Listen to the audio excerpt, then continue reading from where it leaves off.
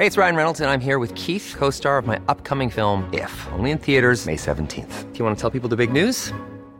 All right, I'll do it. Sign up now and you'll get unlimited for $15 a month and 6 months of Paramount Plus Essential Plan on us. MintMobile.com/switch. Upfront payment of $45 equivalent to $15 per month. Unlimited over 40 gigabytes per month. Face lower speeds. Videos at 480p. Active Mint customers by 531.24 get 6 months of Paramount Plus Essential Plan. Auto renews after 6 months. Offer ends May 31st, 2024. Separate Paramount Plus registration required. Terms and conditions apply if rated PG. It's that time of the year. Your vacation is coming up. You can already hear the beach waves, feel the warm breeze, relax, and think about work. You really, really want it all to work out while you're away. Monday.com gives you and the team that peace of mind. When all work is on one platform and everyone's in sync, things just flow. Wherever you are, tap the banner to go to Monday.com. I'm Sandra, and I'm just the professional your small business was looking for. But you didn't hire me because you didn't use LinkedIn Jobs. LinkedIn has professionals you can't find anywhere else, including those who aren't actively looking for a new job, but might be open to the perfect role, like me. In a given month, over 70% of LinkedIn users don't visit other leading job sites. So if you're not looking on LinkedIn, you'll miss out on great candidates like Sandra. Start hiring professionals like a professional. Post your free job on linkedin.com/people today.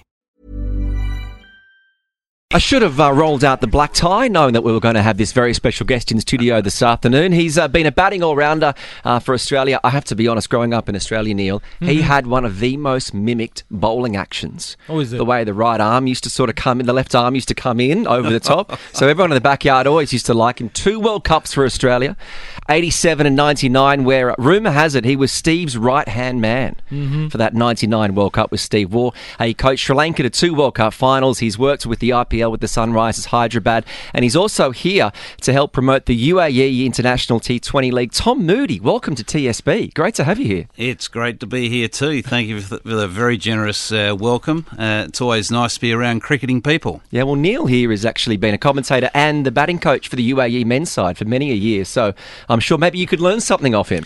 You never know. You always have to have an open mind. Everyone's got a way. Definitely. No, obviously, yes. But Tom, it's a fantastic time to be around here in the UAE. So much cricket, so much quality cricket, let me put it that way. We've seen some leagues go through IPL, then the World Cup, Asia Cup now. It's just amazing to see so many things happening, and now we are on the verge of the ILT20. Desert Vipers and Tom Moody joining hands together. Tell me, how did it all happen when you were told that, listen, let's join hands for the ILT20?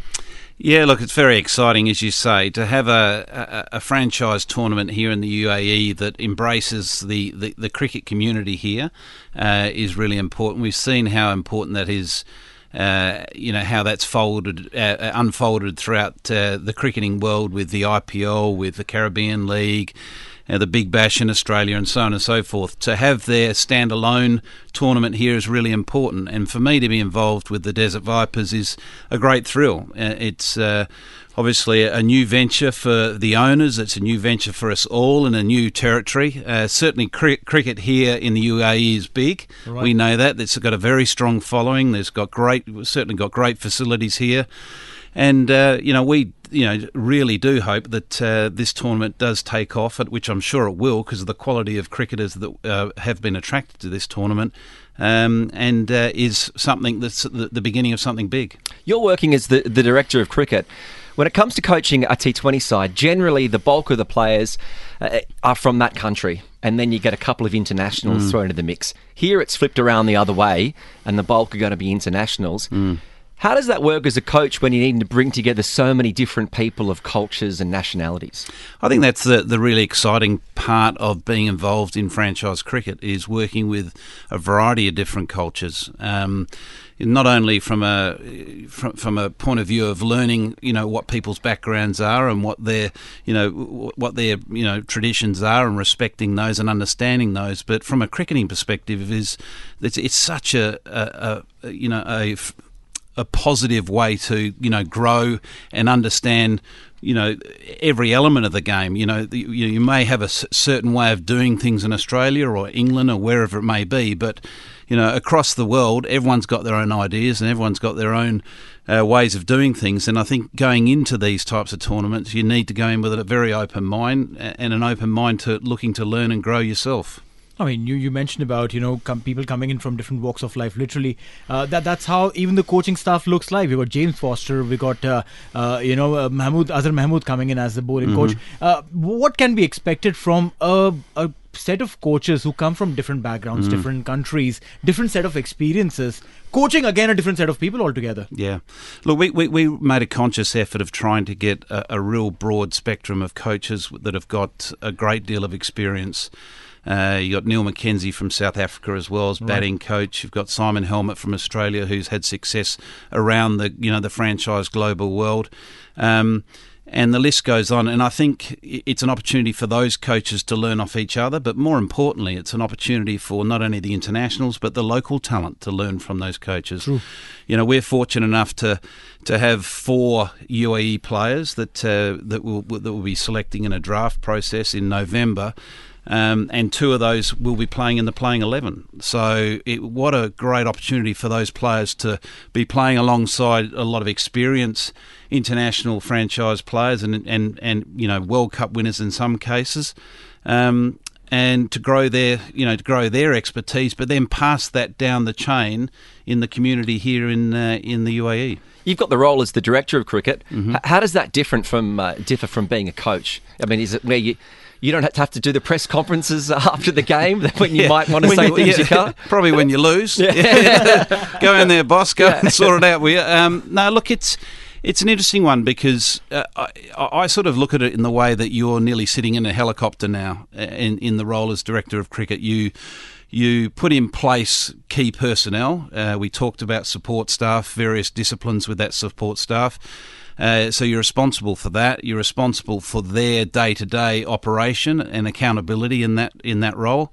But at the end of the day, you're nearly viewing it like you're sitting in a helicopter over the top of that and passing on your expertise and advice. And if there's anything that you feel that could be looked at slightly differently, you have your input. But at the end of the day, I think it's really important that everyone takes responsibility of their role and you give them the freedom to express themselves in that role. So in the ILT20, which we know is coming here to Dubai next year, it's also the first investment for the Glazers family in cricket and also for you as the director of cricket. How do you think it works differently when you've got American administrators to try and understand how cricket works in a Middle East market? Is there a level of education that needs to work there? Yes, there is, but there isn't any franchise situation that I've been involved with, certainly over the years. The owners are not always first-hand experts at the sport that you're involved in.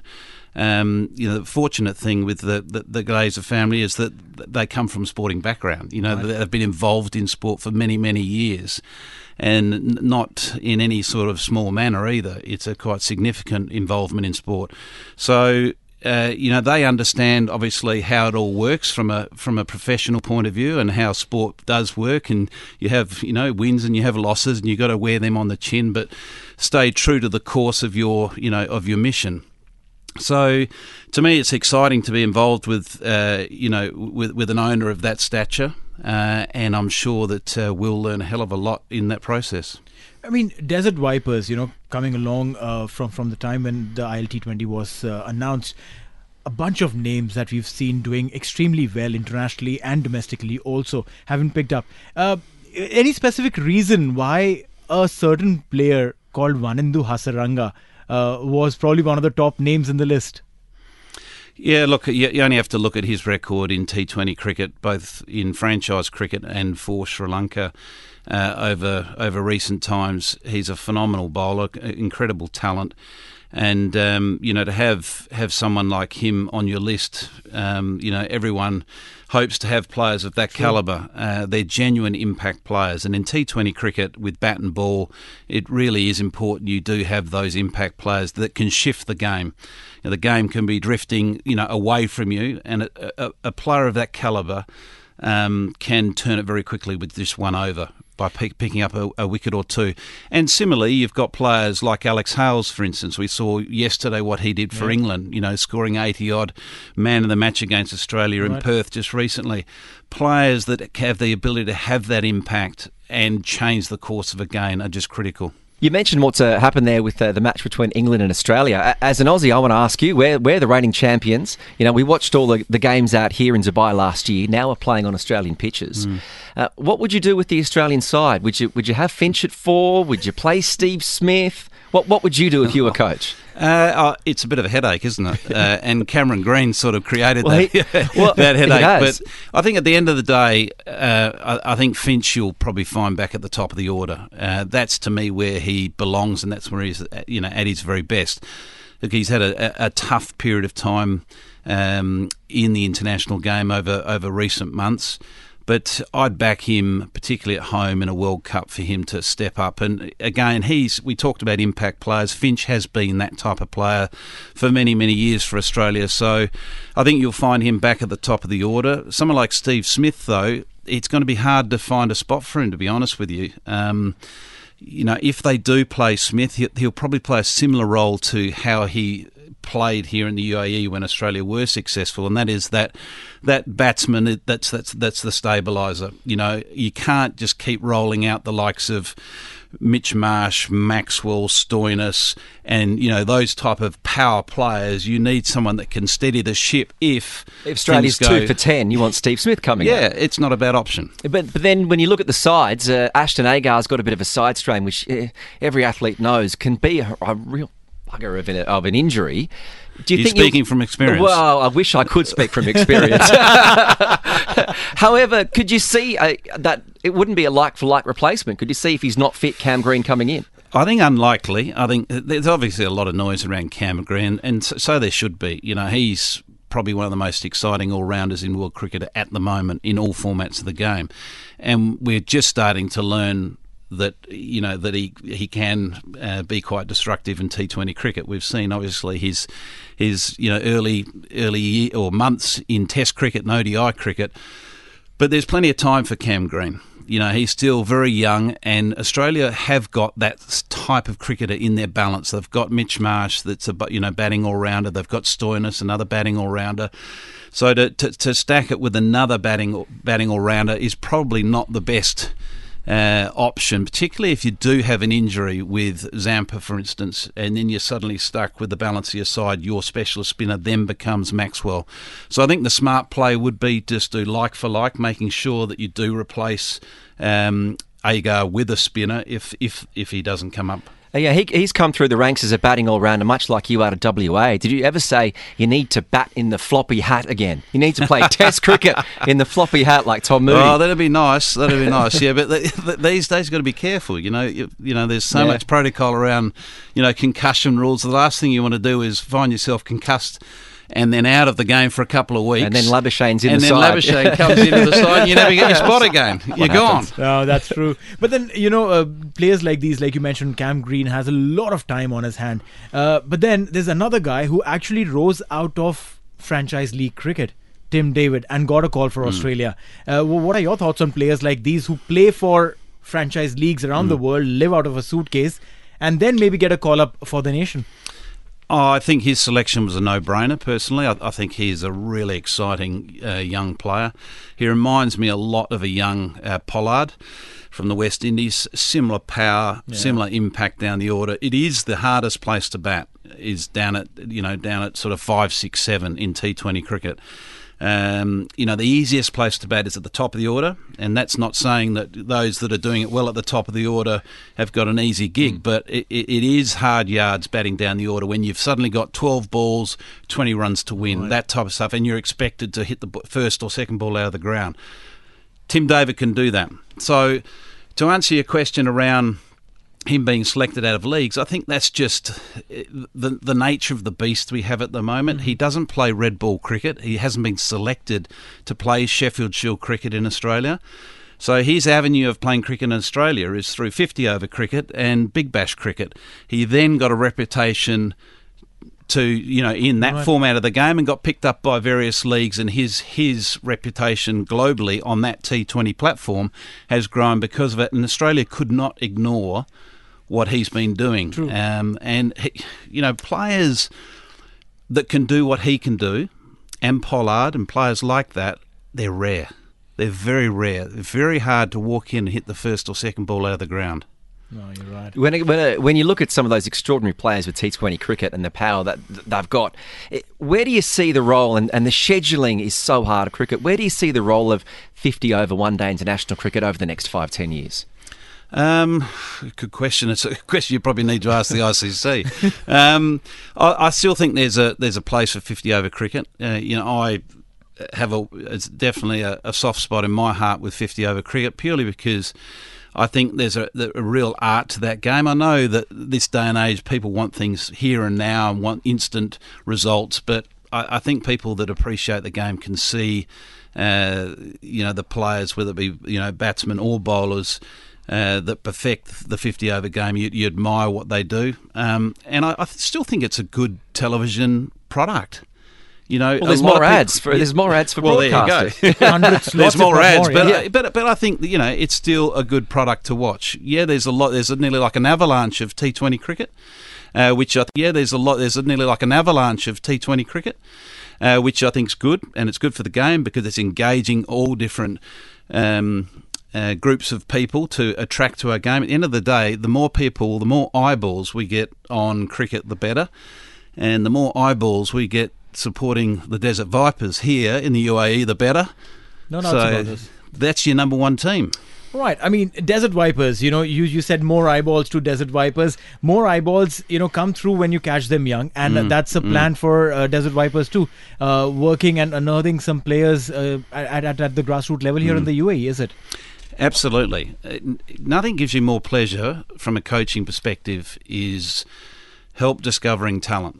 Whether that talent is young or whether that talent has been around for a while but hasn't had the opportunity. Right. And that can be circumstances, that can be political circumstances, that can be just luck. The sport, there's a lot of luck attached to sport. And suddenly with a new set of eyes looking at a player and the opportunity, suddenly you find that you do unearth someone that might be in their 20s that's playing pretty good cricket in club cricket around the community here, but just for whatever reasons the stars haven't aligned and they haven't had their chance, and suddenly they go out there, play a game for, let's say, Desert Vipers, and perform with bat or ball, and suddenly, where's this kid been? Well, he's been here all the time. It's just that he hasn't really had those opportunities. So hopefully we can find those players that are those cricketers that have been part of the system for a while, but also those younger players coming through the system and accelerating their progress. No, this is a fantastic thing. I mean, I've been associated with the game here for quite some time now. There's a young kid who played fantastic in the Under-19 World Cup, all of 16 years old, scored a good 80-odd against West Indies in the plate final of the Under-19 World Cup, gets picked for the World Cup squad of UAE. He's now rubbing shoulders with the who's who, literally, of world cricket sitting in Australia right now. So such opportunities are rare. Not everyone gets it. But then, with this structure that you've put in, I think it's just going to be amazing for more such young kids to showcase their talent. Yeah, look, absolutely. And we've actually got, while we're in town, we've got a trial happening here in Dubai where we're having a look at a lot of emerging players that are just outside of that World Cup squad that are in Australia, and also some young talented under-19 cricketers. So it's important for us that we cast our eyes over everything that's out there. Makes sense. Because we've got some tough decisions to make. We want to recruit 4 players that fit the balance of our side, but also fit the long-term vision of the side. And how hard is it to do that recruitment when you still haven't focused on the internationals, and then you're still trying to find, people to fit in certain pieces, but you haven't worked out which pieces need fitting yet? Yeah, look, we've got an idea of a couple of pieces, and I'm not going to tell you which pieces they are. But we've got an idea of a couple of the pieces that we need to match to complete the balance of our side. Because as I said earlier, we need to play 2 players in the playing 11. So those 2 players are going to be critical to the balance of the side, and they're going to play important roles. And then you also need to have half an eye on the future, because it'd be nice to be able to pick a young player that you think, if we invest time in this kid, he may well be the next, superstar of the UAE or the Desert Vipers. Now, when it comes down to playing cricket in Dubai, it's obviously an attractive place to play. You only have to follow Chris Gale's Instagram account to realise how good Dubai has been off the field. Is that a concern for you? Any of the internationals might want to come here and enjoy some of the fruits of Dubai rather than the game? Yeah, no one can keep pace with Chris Gale. That's impossible. He's in a league of his own. Look, to be honest with you, that is not an issue at all. This day and age, at the end of the day, players' performances in tournaments like this and other tournaments around the world, that's their currency. Yeah. And if they're performing here, their currency is strong, so their opportunity elsewhere grows in other franchises. So they're not sort of coming here and thinking, oh, wow, this is going to be a great month. I'm going to play a few rounds of golf, a couple of games of cricket, apparently. Yeah. Oh, hit the night live. Boat parties. And jump on a few boats here and there and, do what you do. But there may be an element of a couple of rounds of golf here and there. There might be also some downtime. But when it comes to the cricket and the preparation for that, it's very professional. Yeah, well, we're looking forward to seeing the Desert Vipers. It's going to be fantastic for the International League T20. But I've always wanted to ask, is it true that during that 99 World Cup for Australia, sorry, I'm being Aussie here for a second there. Please go ahead. During that 99 World Cup, was it you and Steve Waugh that put the numbers on the players' caps? Is that true that you were the one that said that Steve said go out there and put the numbers on the caps to fire up the boys? Yeah, it is true. Yeah, we came up with the idea because we just felt at that time the 50-over game. Well, put it this way: Test cricket had the significance of the baggy green, right? Where 50-over cricket at the time had no real edge to it. Yeah, well done, you're playing a first game for Australia. There's your cap, and that was it. Yeah. We thought, well, let's put some significance to that cap. So we came up with the idea of the number. To put some pride in the cap. Put some pride in the cap, yeah, absolutely. And then you went off and you had some tremendous success working with Sri Lanka, which was really almost their golden generation of players, if you will. How did you instill that sort of pride in the Sri Lankan side? I didn't have to instill it at all. They're a very proud nation, and they're an absolute privilege to work with. They're such a resilient country, particularly, what they've gone through historically, and you have to look at over the last few decades what they've had to go through. And as a cricketing nation, they do fight against the tide. They don't have the finances that a lot of other countries that may have that they're competing, but they've got oodles of talent. They have, talented players coming out of every corner of that little island. And could we see a few of them in the Desert Vipers? Well, we got Hasaranga there, so who I love. Oh, look, he's an absolute magician, isn't he? He's wonderful to watch. So, having him is wonderful, along with all the other players that we have, and we hope that they're well supported. Well, Tom Moody, it's been an honour having you here in the studios of TSB. We know you're here alongside the Desert Vipers in your role as the Director of Coaching. You've got the trial on. You can't say any names of the emerging talent, but any idea when they'll be released? Close? How? No, it'll be all done through a draft system in November. Yeah. So we'll be victims of a draft, but we'll be well prepared. Okay, so I would take that Tom's coming back for some boat parties in November. Have you got a boat, have you? Well, we can organise one. If you're going to be on there, I'm sure we'll be able to know a few people.